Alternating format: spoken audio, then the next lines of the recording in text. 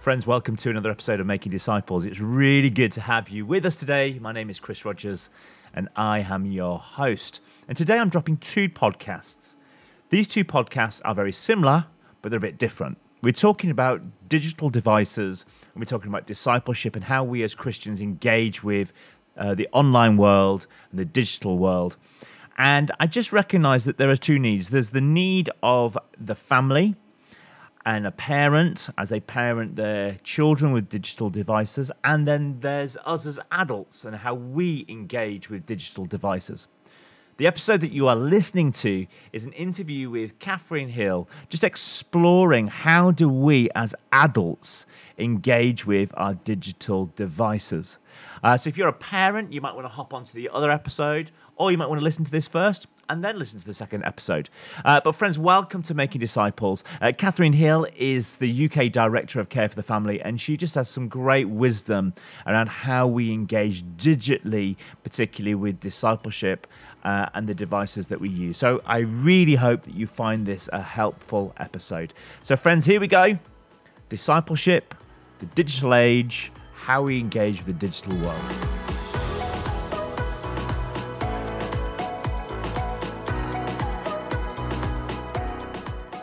Catherine Hill, welcome to Making Disciples. I am so pleased to have you back. It was 8 months ago since we recorded the podcast on family dynamics. Was it 8 months? That doesn't seem that long, but yeah. I'm really pleased to be with you. Yeah, and one of the things that came back after the podcast on family dynamics was this throwaway comment we made about having a conversation about digital devices. And the number of people who then came back to me saying, yes, please, I need help. What I would love to do in this podcast is rather than talking about other people, I would love you maybe to coach me a little bit. Let's do it this way around. Let me talk to you about me and digital devices. And maybe then that's helpful for others as they listen in. So can I just ask you this question? You know, I'm now in my 40s, but I think of myself still as a young adult. Digital devices are just a part of our lives. And they're this constant draw. It's always there. They're always pinging. They're always telling us that they're there and they want our attention. You know, what is the actual problem that we're seeing in society around digital devices? Well, I think, Chris, it is exactly that. This little screen in our pocket. I think everything changed in 2007 with the advent of the smartphone, the iPhone.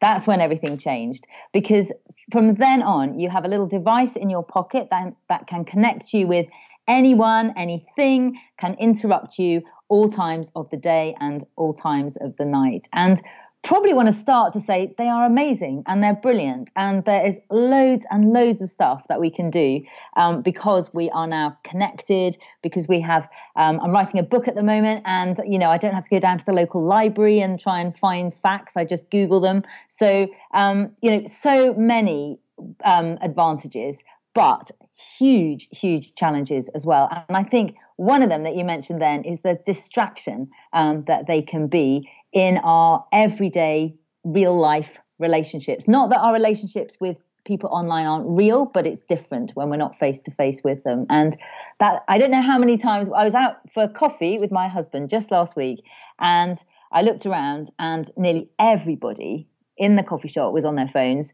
but we were as well. And more important to be contacting and talking to the person that you're sitting opposite than the little thing in your pocket. So number one, I would say it is a massive distraction. Isn't it? Shall I carry on? Yeah, no, please carry on. I'm listening. I'm taking notes. Yeah. So, I think that those little notification buttons that are bright red, you know, that tell us when we have a message, when we have, you know, someone wants to contact us, and we've got an email, WhatsApp, whatever it is, they're designed that color red for a reason. And the reason is it's that color red because in our brain, that signals that it's important, that it grabs our attention. And we live in something called the attention economy. So multi-million-dollar companies, the main commodity is no longer gold or arms or precious metals, but it's our attention. So massive investment is going on to from these companies to get our attention. And we often say we think that we're the customer, but actually I think we are the product.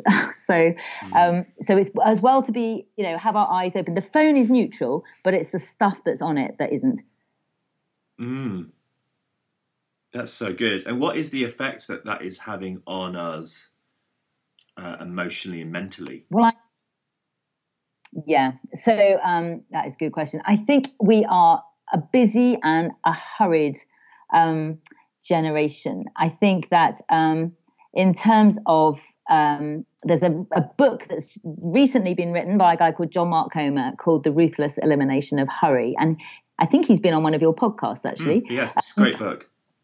He talks all about the fact that we're not only busy, and we have to be busy, we have stuff to do, there are lives to live, people to care for, jobs to do, but actually we are hurried, which means we don't have time to be present with each other or even with ourselves, and let alone with God.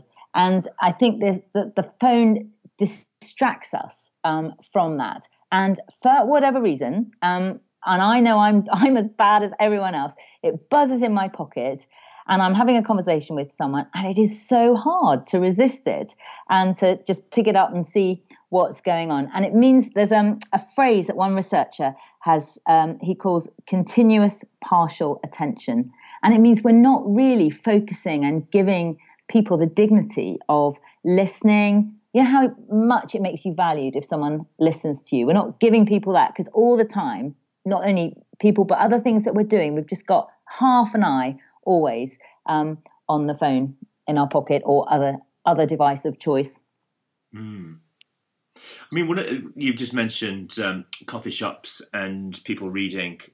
Isn't there a link really though between? So I sit reading my phone because I'm reading the news. It's like reading a newspaper. So isn't it just another way of, you might have sat around the breakfast table reading your newspaper while you were having coffee with your partner. Isn't it the same as that? Isn't this just a modern version of that? Well, it can be that. I think if you're both in agreement that that's what you're doing, that's fine. But the problem is the continuous scroll means you're probably not just reading a newspaper because it's very easy to flick from your news app onto Twitter, onto Instagram, onto your WhatsApp, onto Facebook. If you're still on Facebook, the younger generation have fled Facebook because us older people are on it. But and then we are in another world away from the person that we're with. So I think if you're reading a newspaper, you might look up and say, oh my goodness, look, there's an article about, whatever it is that we're reading at that second. And you might talk about it. But I think when we're on our phones, it can take us very easily just into another world. And so it doesn't draw us together, but it comes between us. Okay, that's great. So what do I need to be aware of? Okay, I've got this phone in my pocket. It is like having a screaming child that when it goes up, it's vibrating and it's just always after your attention. What do I need to be thinking about to have a healthy relationship with this device, but also with the internet? Okay, so I think we need, first of all, to be on the front foot. We need to be really intentional and plan how we are going to use it. So we are in charge of our phone and our phone isn't dictating our pace of life and what we do. And there are so many really practical things that we can do to help us in that.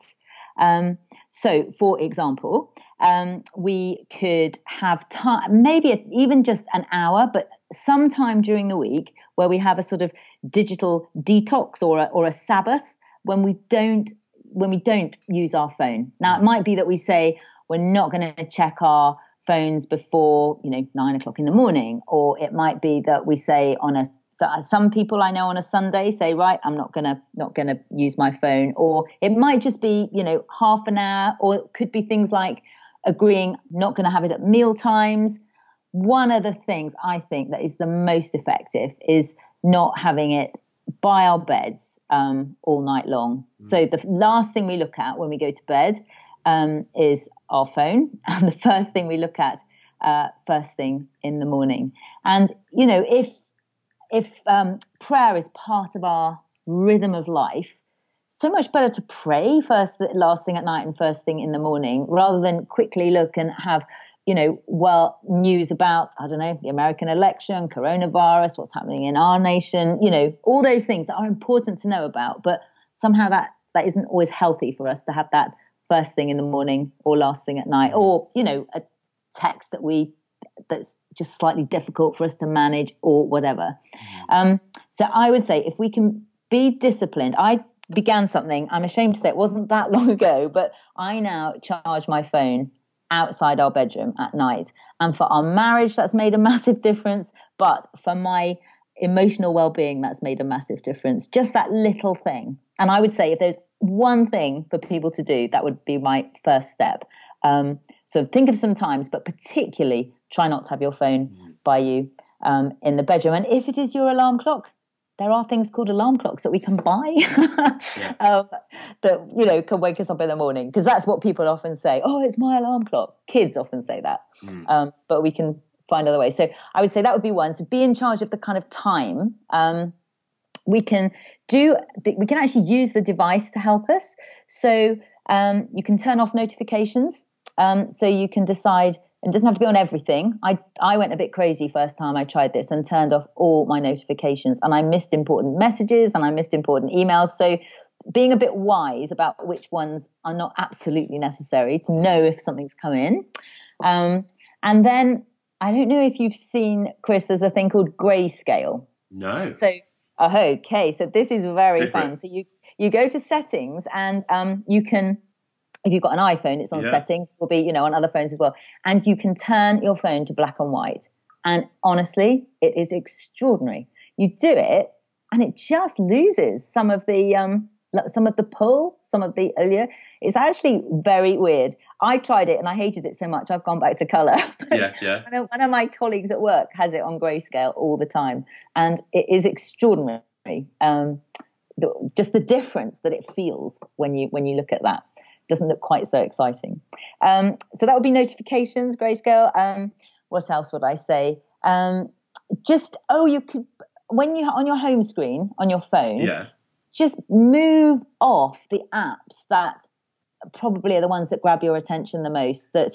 And just have the sort of ones that you need to have maybe on the front. On the front page, you literally just place on the front page what you need. Oh, that's a great idea. Yeah. So you haven't got some of the other ones. So I would suggest maybe you move social media off that one. That's something that some people find helpful. I mean, that's all very practical things, isn't it? So keep going. We can do. Yeah. I think just the kind of continuous scroll of things like Instagram is so subtle.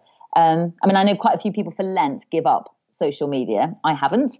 But I find where I go wrong is I look at one thing, particularly on something like Instagram, and then it scrolls down and down and down, and suddenly it keeps going, doesn't it?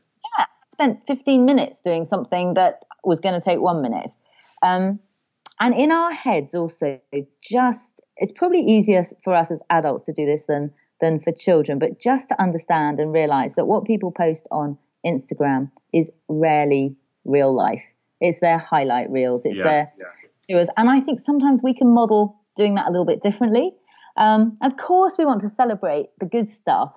But sometimes if all we see, we have a particular family member in our family who they're retired and they continually post us photographs of them by swimming pools in hot, sunny places. And when we're stressed and in rainy England, it's not really great all the time. And so I think just remembering that what people post is not always real. Well, it is real for them for that moment, but there'll be another side of life that probably we don't see. And somehow applying that critical filter to what we read, but also thinking about what we post and how it could be perceived, I think, as well. That's great. So that's a few things.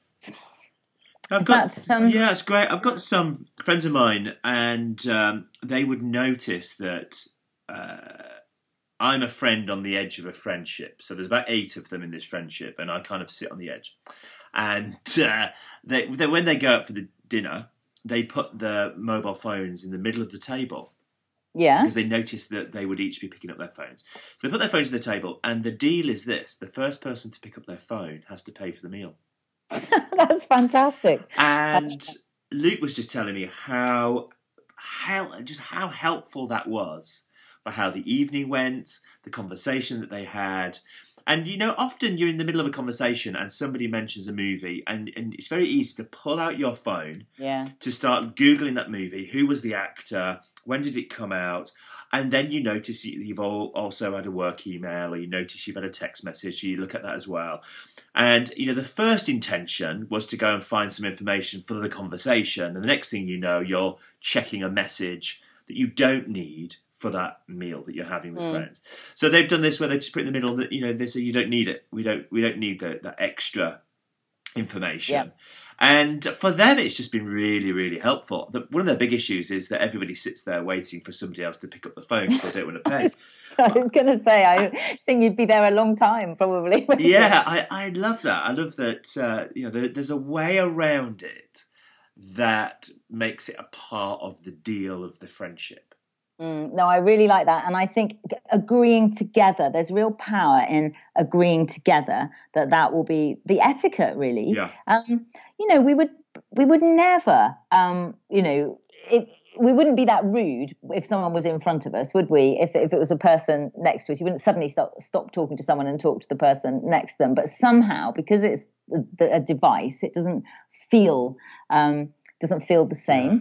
And but I think that idea of agreeing together, the kind of ground rules, is really good. No, and if people are at work and maybe they're in, I don't know if go to jobs where they have meetings at all, and you've got your phone in your meeting, and again, even agreeing with colleagues that you'll put them on silent or on airplane mode or whatever it is, just so there's not another person in the room, because that's what it is. It's another person in the room. Yeah.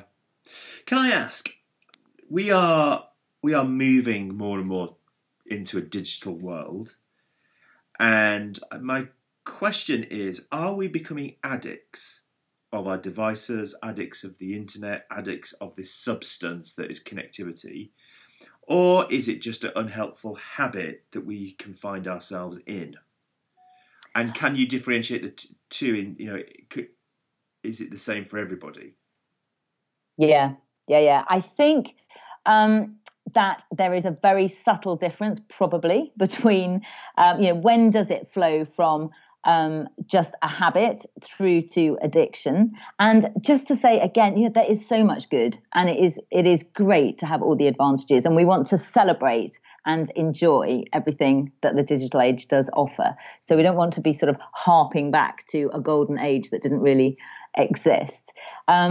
But I think an addiction is when it takes over life, when it interferes with our relationships, it interferes with our sleeping. That's a big one, that people not getting enough sleep because they're up late at night on glowing screens. And just on that, again, you can put there's a device you can set on your settings to nighttime, and it does a different light. So it's the sort of slightly orange light that helps the melatonin in your brain think it's bedtime rather than the blue light of the screen, which keeps you awake.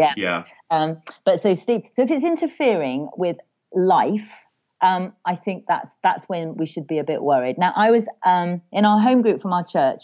I was chatting to a guy last night, and he just mentioned that just before he was married, he had a phone. He was addicted to gaming.